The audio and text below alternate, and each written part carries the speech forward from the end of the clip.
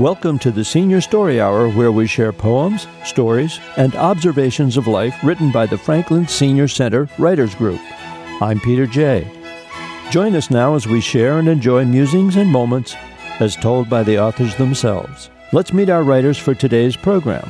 Hi, I'm Sue Wade. Bill Wiley. Pat Winiarski. Carol Belcher. Alice Judge. Joe Ewald. Faith Flaherty. Okay, Sue, I think we are in business. I think we are too. We have a nice small group. It is summertime, so people are on vacation. However. And thank you to all the stalwarts who did come here today to share your stories. You're welcome. So, we are in the process of getting organized for a fall either tea, either the end of October or the 1st of November. Nice. The booklets have been printed up and are at the Senior Center waiting our tea. Nice. And we're thinking with the cook, who I have gone over the menu, that maybe it would be a nice thing to do a high tea with hats and gloves. And well, that lets me out right there. But we would advertise it as a high tea. Nice. Our first reading would be Faith Flaherty. The last radio show closed with a piece explaining creativity. St. Paul was used as an example of a creative spirit being utilized. It was claimed that St. Paul was a phony. On the road to Damascus, Saul, a.k.a. Paul, who was an Ebionite, suddenly got a brilliant idea on how to win fame and fortune. Instead of fighting the followers of Jesus the Nazarene, he would join them and make money off of them. This claim sparked my creative juices, because this depiction of Paul is contrary to the popular depiction of Paul. Historically, Paul is one of the most important figures in Western civilization. His letters give us knowledge of the culture, politics, and religion of the first centuries, and his biography in the Acts of the Apostles makes him a hero. That being said, attacks against Saul have been surrounding him ever since he took that fateful journey to Damascus and became Paul. Usually, claims against Christian heroes pop up around Christian holidays. Movies, magazine articles, books, social media, etc. will promote these ideas to sell their products.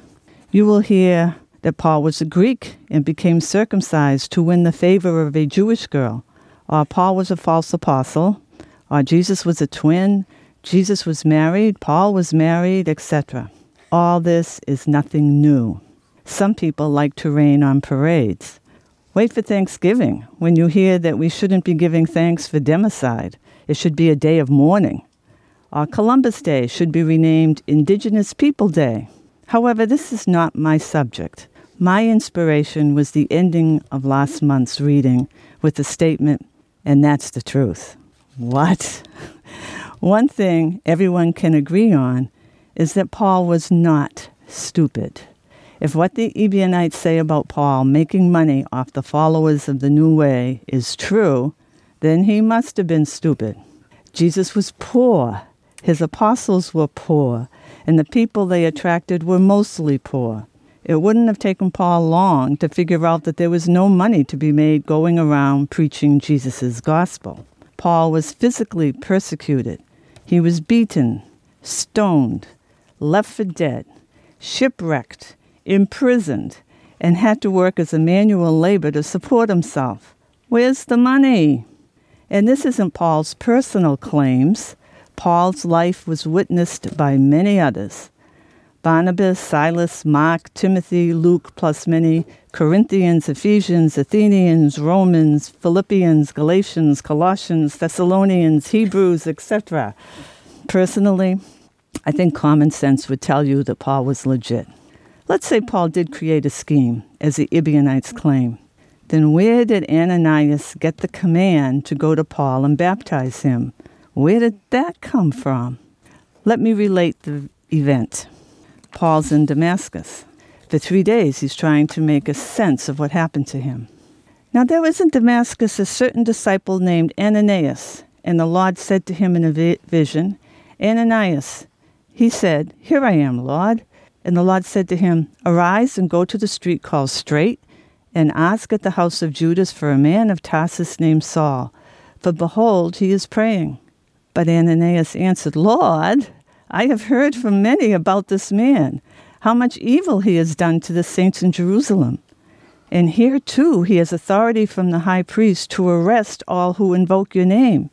But the Lord said to him, Ananias, go. For this man is a chosen vessel to me, to carry my name among the nations and kings and the children of Israel. For I will show him how much he must suffer for my name. Ananias probably exclaimed, Are you kidding me? No way, Jesus. Because Saul would have killed Ananias. So where did this idea come from, if not from God himself? Another factor is that the other apostles accepted Paul. Peter and Paul did argue as teachers do about dietary laws and circumcision, but Peter argues as one with a respected colleague. Paul was accepted as a bona fide teacher. And what about Paul's miracles? A man in Lystra with crippled feet who was cured, a possessed girl who was being exploited by her masters and Paul freed her, the boy who fell from a great height and thought dead. In fact, Paul's miracles were so numerous that people just touched Paul with their handkerchiefs to take to others who were diseased, and they were cured. Where did Paul get this authority, if he were a false apostle? Finally, there's Paul's message itself. Paul always taught the Old Testament and Jesus' gospel. No one said differently, especially not the other apostles. Paul lived in the same time as the other apostles, and they vouched for Paul as specially chosen and anointed. That being said, Paul does have his opponents: the Pharisees, the Sadducees, the Romans, the Hebrews, the Ebionites, and some other Gnostics. The animosity between these groups and Paul was mutual. The heresiologist Origen said the name Ebionites is derived from a Hebrew word meaning poor. The early Christians, especially Paul, had a field day with this name, saying that the Ebionites were poor in understanding. Unfortunately, the Ebionites faded from history, and all we know of them is from their opponents. The Ebionites were Christian followers of Jewish laws. No wonder the Ebionites and Paul butted heads. The Ebionites insisted on circumcision, and Paul taught that circumcision wasn't necessary.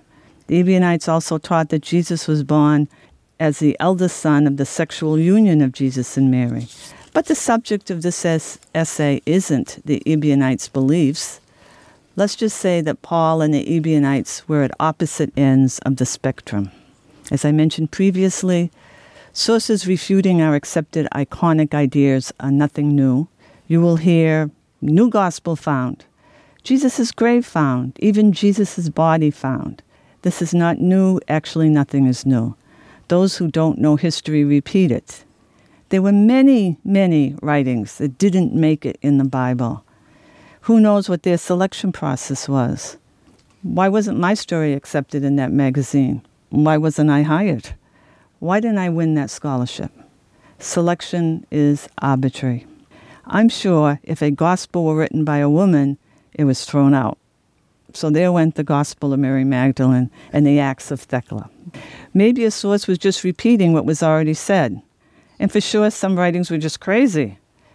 Others, like the Ebionites, were probably considered heretical. The early church fathers who collected the different sources to collate the Bible couldn't accept everything. Look how big the Bible is now. But these sources are still around and will surface every now and then, especially around Christian celebrations, as newly, quote, newly found, end quote. They are not new. They are old sources that weren't chosen to be in the canon of the Bible. Sorry, history is written by the winners. And thus today's Western culture is shaped by the societal ideas and the ethics of Paul and the other apostles of Christ. One last thought regarding the Ebionites and Paul is expressed in a famous metaphor expressed by Jesus himself, warning us against false prophet and how we can identify them. It is Matthew 7:15. By their fruits you shall know them. Fruits represent the outward manifestation of a person's faith and behavior and works. Faith of the Ebionites. It doesn't exist anymore. Faith of Paul, one of the most influential people in human history in shaping Christian thought. Behavior of the Ebionites, they were rejected by Jews and rejected by early Christians. Behavior of Paul, performed miracles, martyred for the faith. Works of the Ebionites, never popularly accepted and eventually died out. Works of Paul, 13 of the New Testament, 27 documents of Paul's letters, and the book of Acts is his biography, which adds up to half of the New Testament. So be it. And that's the truth. Nicely done. Very good, very good. So our next reader is Joe Ewald. Hi, I'm Joe Ewald, and the name of my story is A Cool Place to Visit When You Take Your Summer Vacation. Excuse the pun. Now that summer has been upon us since June 21st, thank God, we are right in the middle of vacation season. When you first start to plan your summer vacation getaway, you have to start at the beginning, of course, and select your destination, depending on how much money you have. There are many selections inside the country or outside of it. If you want to go outside the United States, one good possible choice would be England, as my older brother Barry would attest. Barry and his family have been going to that part of Great Britain for the last 5 or 6 years. One of those years, they decided to go to Wiltshire, which is home to Stonehenge. If you have never heard about the legend of Stonehenge, I will try to tell you about it. First of all, experts has classified it as a prehistoric network of menhirs, or standing stone monuments. One of the many characteristics about the place is the iconic trilithions, or better known as the hanging arches, which, by the way, were built roughly about 5,000 years ago. When my brother Barry decided to visit Stonehenge, I asked him if he felt anything different than normal. I asked him this question because of the history of the place. My brother told me there is something that you can't see affecting the way his body is feeling, like he was surrounded by a paranormal force. One of the curiosities is how did the massive stones get there in the first place? Some of the stones weigh up to 50 tons, and the stones were transported as far as 140 miles. One question you have to ask is how could ancient Britons possibly move and lift and precisely place these multi-ton stones in concentric circles? Stonehenge is considered an engineering marvel. It has also been recognized by the United Nations as a World Heritage Site. Stonehenge is cordoned off to the public by a low fence in order to protect against falling stones. But if you have the power, you can arrange a private tour outside public hours that will allow you to directly go up to the stones, which my brother did. One of the mysteries there that may explain some of the things about Stonehenge is the ancient graveyard that sits there. Archaeologists have discovered an ongoing culture dating back to 5000 BC and as early as 1500 BC. There are many theories on how the place came to be. One of the most popular one is that it was created by aliens. One of the reasons that could be possible is the position of Stonehenge corresponding with the 2 yearly equinoxes, which mark the beginning of spring and fall. For those who don't know what the word equinox means, I being one of them, it is the time when the sun crosses the plane of the Earth's equator, making night and day all over the Earth of equal length. On these days, the rising sun aligns with the archways in which the people back then may have used those 2 days to reap and sow their harvests. They also could have used this as a calendar to help track the sun to indicate which season it was.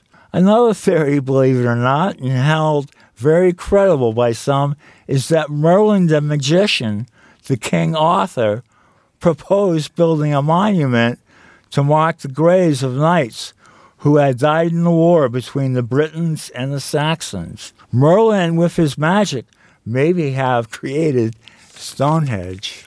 My personal feeling on this whole thing is that, first of all, the people that were in the graveyard were buried with animals, which means there were sacrifices made to honor a higher power. Plus, it took thousands of years to build. I think way back in deep BC, there was a primitive cult that worshipped someone above, and with that power, Stonehenge was completed. Any which way you look at it, Stonehenge is one of those things that go bump in the night. Good story. Yeah, thank you. I get messed up by, I don't have a computer, so I got to write everything. Most of which I already knew about, but yeah. The count is in on dogs and burgers. Okay, yes. Uh-huh. The count for dogs and burgers is officially 63 for dogs, 35 for burgers. Oh, wow. I think that was the only dog in here. So almost 100 people called into the station. Wow, that's great. I posted links. Isn't that interesting? Yeah. That is interesting. I posted links to the show on the Franklin website too, so more people listen to it. Yeah, what I try to do is make things, interesting for people, to participate, and it's in the middle of summer, so I thought it was a pretty good. That's very appropriate. So, Alice Judge is our next reader. Well, today I'm going to read chapter 1 of my novel that I have finished, and I've been editing for the last umpteen years, and it's time to get it out there. And the name of the novel is Murder is Bad Press. Chapter 1. I was talking to my sister Joan when I heard my newspaper editor, Bill Shaw, buzz me on my intercom. "Joan, I have to get off." I quickly got off the phone and made strides towards his office. The cops found a dead female in the woods at the corner of Wilson and Pickett. See what it's all about. I grabbed my purse and left with a heavy heart. Was the dead body my missing roommate, Blair Nugent? I hadn't known her well, but I didn't wish her harm. Shaw had hired her when she applied for a writing job. When I was introducing her around the newsroom, she mentioned she needed a place to live. I have an extra bedroom, which I offered her. I needed the extra money a renter would give. The evening of her first night at my townhouse, Shaw had sent her out to cover the town's Rod and Gun Club controversy. My new roommate never came home, nor could anyone at the meeting tell me she had been there. Wilson and Pickett Streets were way across town. Fortunate for me, I made the green lights. All of Sandy Ridge's fires were at the site, plus a couple hundred onlookers. I slowly inched my way towards Police Chief Ed Hall. "What is it, Chief?" "Some cute young thing that doesn't look cute anymore," Hall shook his head. "Someone wanted to make sure she was dead." I thought of Blair. "Can I see the body?" Hall shot a look at me. "Easy does it, hotshot reporter. The medical examiner is with the body now. You don't get into the crime scene, you know that." I stayed another hour trying to piece overheard conversations together, then decided to look for the medical examiner, Dave Berger. I couldn't rest until I knew. Berger didn't seem to be surprised to see me. I knew I'd see you sometime tonight. I won't have anything conclusive on the girl for several days. Just tell me how old she was, and I'll leave you alone for a while. I promise. Allison, her face was badly bruised, and there was head trauma. She must have been hit from behind, tried to get up, and was hit again several times. Someone in her 20s, I asked, getting impatient. Berger looked at me strangely. Do you need to tell me something? I sat down, telling him I thought it might be my missing roommate. Berger said he didn't know I had a roommate.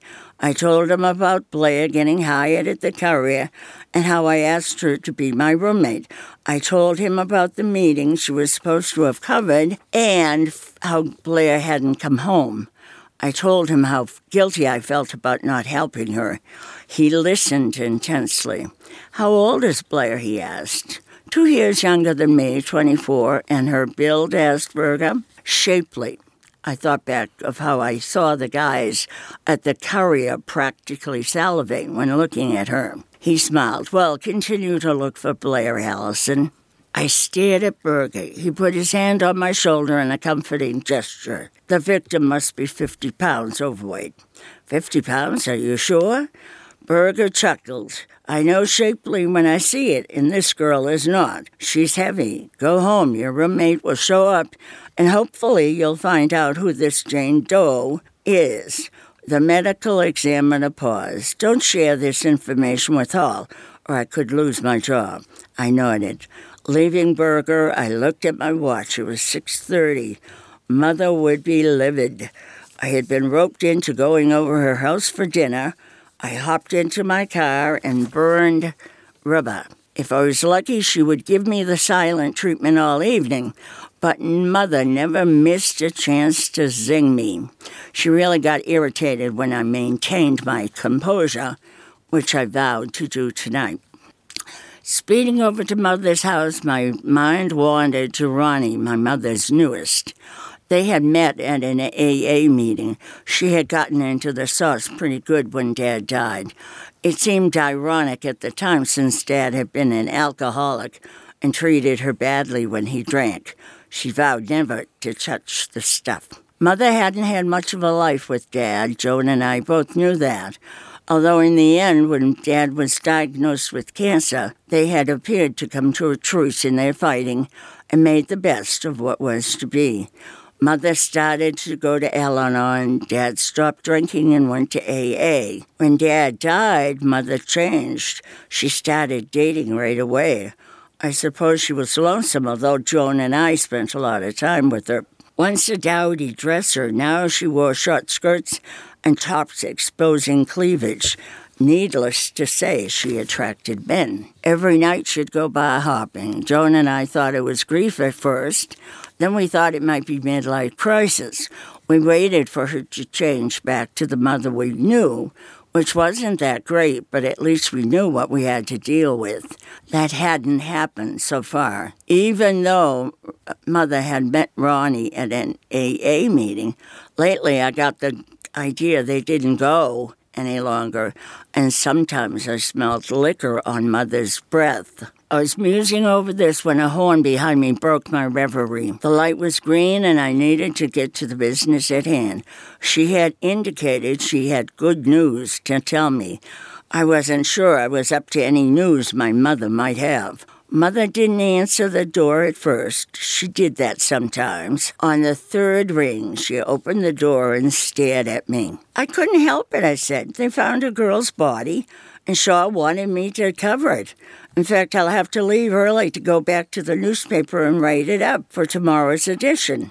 My mother reluctantly moved aside so I could come in the house, but I felt her frozen stare on my back as I went into the living room. Ronnie was well on his way to feeling no pain. His eyes were bloodshot, and he weaved almost like he was dancing as he came over to kiss me on the lips. It was a wet, sloppy beer kiss. Ugh.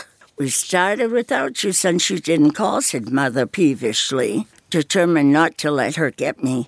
I told her I was glad they had and sat on the couch. I wondered if I would hear her good news before or after she ate. I hoped after, since I was hungry. Mother offered me some scallops wrapped in bacon. Fancy. I think I'll save my appetite. I made meatloaf, Ronnie's favorite, she told me again. As an aside, she added, I know you like it too. Great. I moved towards the dining room, aware of the hunger noises emitting from me. They followed, my mother taking Ronnie's arm. I never liked it when I saw Ronnie sitting in Dad's spot at the head of the table, but brushed my feelings off and concentrated on the meatloaf, mashed potatoes, salad, and broccoli. It was delicious, and I did justice. Mother made a point of having to warm our plates up in the microwave. I tried to stay calm. I refused Mother's apple pie. She and Ronnie had 2 slices. Ronnie kept complimenting my mother on the dinner until I thought I would gag. The freeloader never took my mother out for an evening. She always cooked. I started to clear the dishes. My mother asked me to stay put. We can do that later, she said. Ronnie and I want to tell you our good news. I put on a false smile. Mother put her hand over Ronnie's. You know that I have been very lonely since your father died, she began. Oh, gosh, they are going to get married. I need something. I need something to occupy my time. I nodded, hoping I looked encouraging. So Ronnie and I are going to open a health club. A health club? Was she crazy, I thought? Yes, Ronnie's got some great ideas, and Sandy Ridge doesn't have anything but the YMCA or YWCA that they could... So this could bring the town up to speed with the rest of the world. What could I say? Ronnie and Mother were excited. When do you anticipate this taking place? Have you thought this through? Who's going to run the club? Well, Ronnie and I are looking at land now. Ronnie will hire trainers to work out with clients. His name has clout in the field with his winning competitions and all. Yeah, how many years ago, I thought. I'll do the bookkeeping and be the receptionist. It will be fun, Mother rattled on. Ronnie leaned across his plate and kissed my mother. People are health conscious these days, but they need some direction to get into shape. That will be my job, he said proudly. Does that mean they'll stop drinking? I kept thinking. Both Ronnie and my mother looked at me expectantly. I thought frantically of what to say.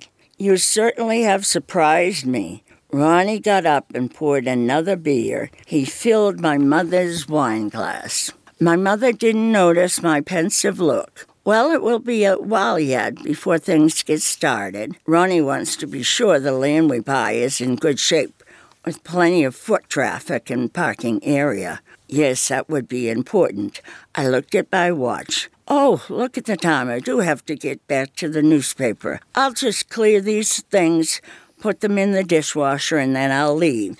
You and Ronnie have so much to talk about. I could hear the 2 chatting away in the dining room while I performed my task in the kitchen. They appeared to be oblivious to me, and when I returned to the dining room to say good night, Ronnie was kissing my mother and fondling her breasts. I quickly left, the meatloaf turning sour in my stomach. I rode to the newspaper in a rage.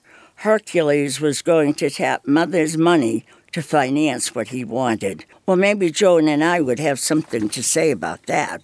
I wrote up the story about the murder. Phil Hodge had gotten great photographs. He had put them on my desk, and I wrote quickly, my mind with Mother and her loser boyfriend. I finished. The story would be front page news tomorrow. It was after 1 o'clock when I turned the key to my condo. I called Blair's name outside her room. Nothing. I was bushed and crawled into bed. I had nightmares all night long. I was chasing someone. When I caught up to the person, it was Mother. She was in workout gear. Very good. That's a classic Act 1. Yeah. Oh, thank you. A setup. Yeah. Yeah. For things to come. Well, you try to put as much in there in the in the first chapter as you can. Yeah, it's interesting. It's a bit of work because when we talk about Act 1, et cetera, there's always these expository elements where, number one, you want to establish who everyone is, and number two, you want to get things going. Yes, and you always want to write about what you know. Yep. Well, in terms of exercise, I guess that lets me out, huh? Our next reader is Carol Belcher. The title of my story is New Shoes. There they were. In the window of a shoe store was the most beautiful pair of red shoes. The color, the small heels, the cutouts around the front. Oh, I loved them. But as my luck goes, I did not have the required number of dollars to make them mine. Every day on my walks to and from my office, I stopped to admire those shoes. One day I looked and, oh no, no shoes in the window.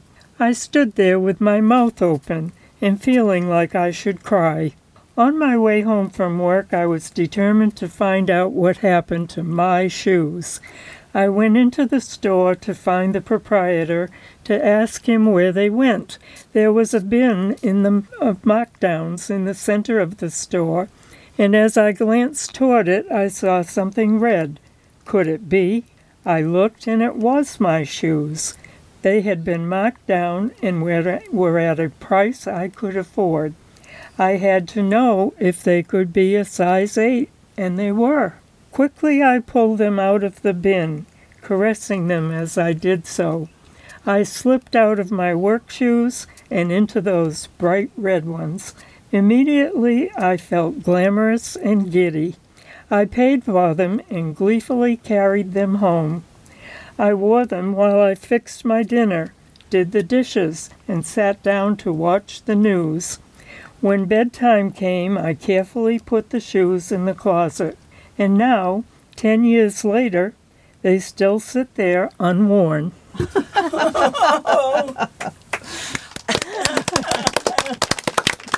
I ask how come? That sounds like a case of want over need. Yeah.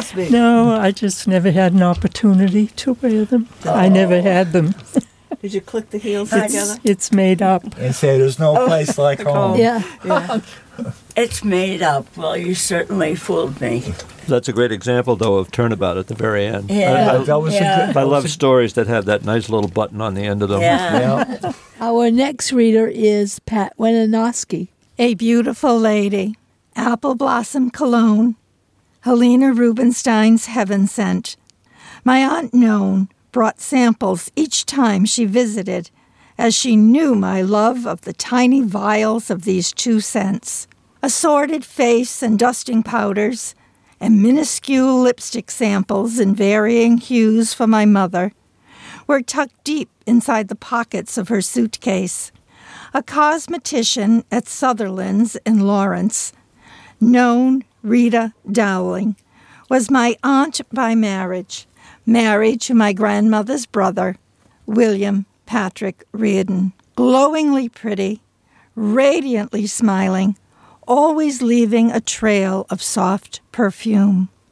I never entered Sutherland's, yet I envision her transforming plain women with a dab of rouge on their cheeks, a swirl of powder on their noses, a touch of color on their lips, allowing them to transcend into a momentary dream of loveliness, the very feeling which captured me as I daubed sweet apple blossom behind my ears. Very good. Very, very descriptive. One of the things you do well, Pat, is that I like is that you write visually. Right for the senses. That's wonderful. Thank you. Yes, yeah. Our next reader is Bill Wiley. Hi, I'm Bill, and just a story about a gathering I went to at my friend's house where we went swimming and ate food and hamburgers and hot dogs, and at the end the hot dogs were gone. This a poem I wrote about that. It's called The 4th of July. Hot summer day on this 4th of July. I feel so happy I could fly. Went to a family gathering at my friend's place. I feel like a card. I feel like I could be an ace. Go for a swim, the water was cool. It felt so nice, you could hear me say ooh. Talk to my friend's son about music was grand. Generations apart, music between us will stand. I sit by the pool, kids splash me with water. Kids stay in the pool, they are like otters. My friend's daughter and son sit by my side. I feel so happy, I smile real wide. Before I came, loneliness I did feel, but being with these people, emotions are real. I may not show the emotions inside. Happiness abounds inside me with pride. Temps in the 90s, the heat goes on. I jump in the pool, my body cools down. My friends, family, and friends, they are so very kind. Pleasure being with them, impressed in my mind. Food, drinks, and fun, it sure was a hoot. I hope I can return, the fireworks will shoot. As the day goes on, the weariness sets in. When I get home, sleep will win. Very What good. a happy. What a happy. I had to summarize what. What a happy poem. Yeah. Always writing the poems, Bill. And I've got one sort of a answer to Carol's one from last month about her listening to the radio. And mine is Back in Time. Hearing the story about listening to the radio as a child made me think of my first experience with electronic entertainment. Being a boomer, born in the 40s, yet after the war, I don't remember the radio as much as television. Sitting in front of the big wooden cabinet with its 7-inch round screen watching Howdy Doody and Captain Kangaroo, our version of Mr. Rogers, in black and white. Of course there was the news for Mom and Dad, always watching, and the westerns, Hopalong Cassidy, Roy Rogers, the Cisco Kid, Rawhide.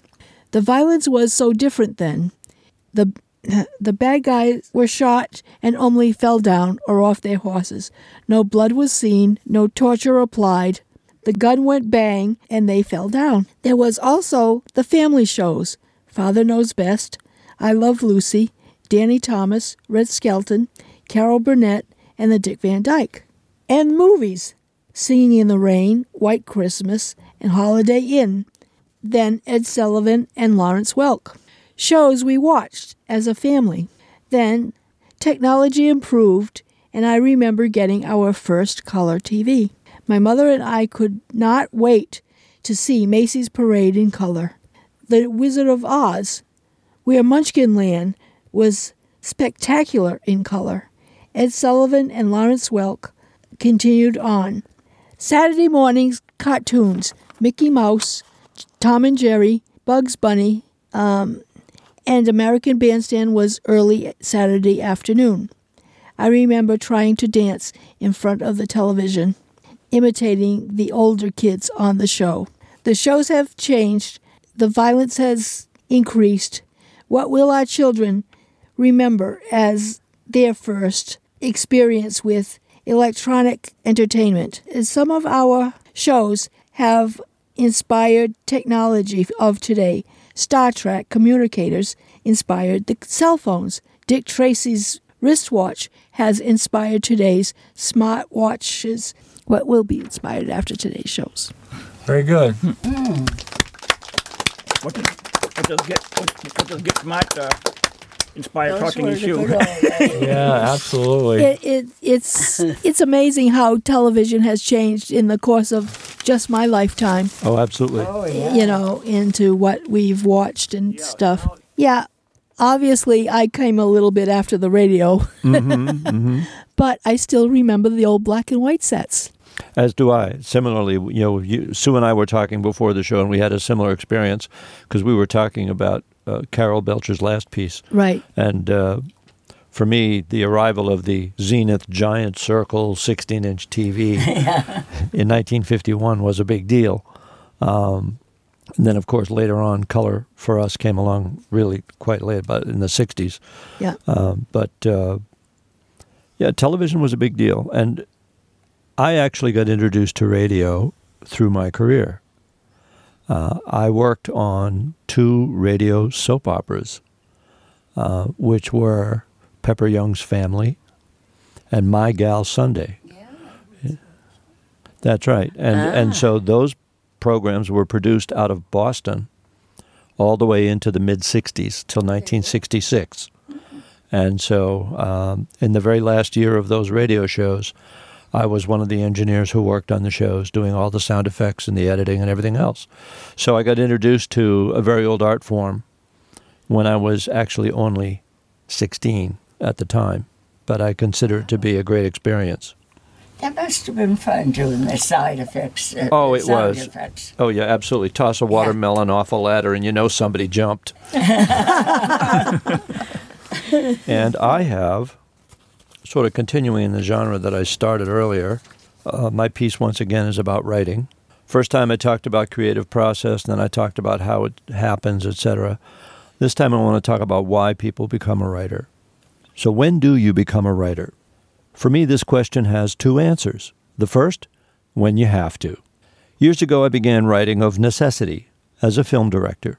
When you know the script is not working, you have to fix it, then and there, and the writers might not be on the set to help. So you work with the actors, suggesting, improvising, coming up with more credible or emotional dialogue for the scene. Every good film director understands story and has writing skills. Fixing the dialogue on set is the work of someone called a script doctor.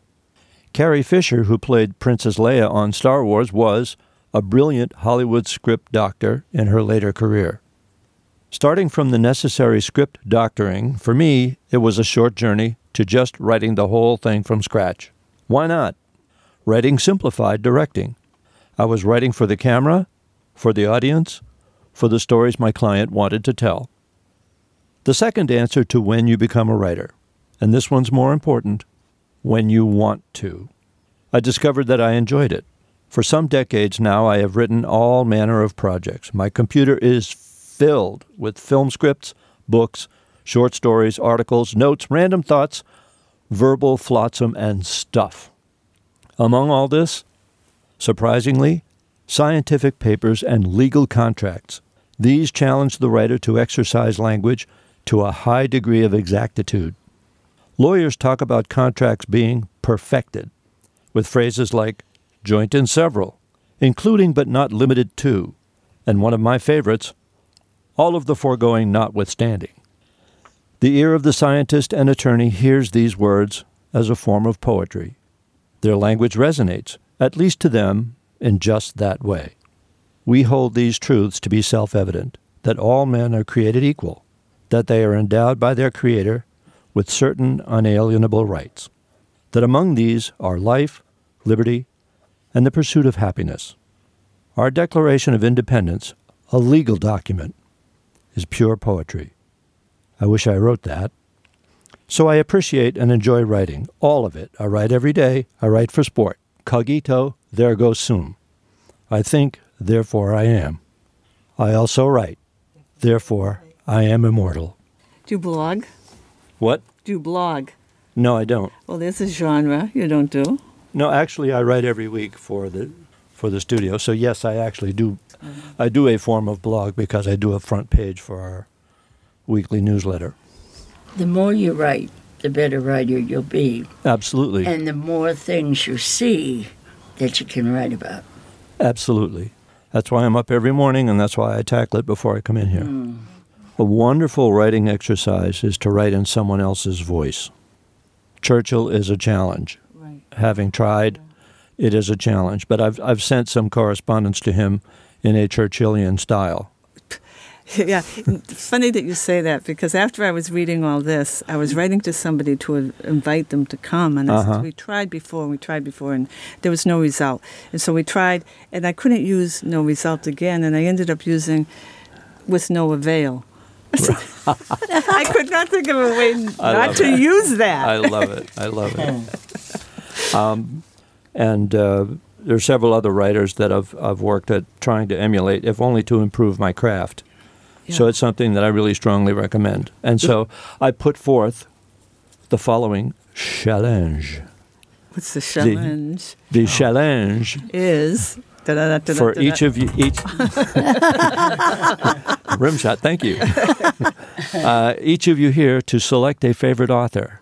Okay. And put together a page in their language, in their voice. That's going to be fun. Mm-hmm. That is going to be fun. Yeah. I would suggest that it's a great learning experience because it forces you outside your comfort zone a little bit, and it gets you to become a better writer by taking apart what they do with some fidelity and turning it into something new. That's going to be great. We have a month to do it. Yep. Do you accept the challenge? Wow, it's going to be hard. I don't think I can do it. I don't know. Oh, that's true. You'll have to pick a poet. You'll have to pick a poet. Sure, just anyone that you like, anyone whose style, even if you think that you already come near their style. The point is, just by thinking about how someone else writes. Right. Yeah, you'll have to write in this style. Do you have a story to tell? We would love to hear it. If you'd like to join the Senior Center writers, just call the Senior Center, 520-4945. For all of our writers, Sue Wade, Bill Wiley, Pat Winiarski, Carol Belcher, Alice Judge, Joe Ewald. Faith Flaherty. thanks for being with us here on Senior Story Hour. Again, I'm Peter J.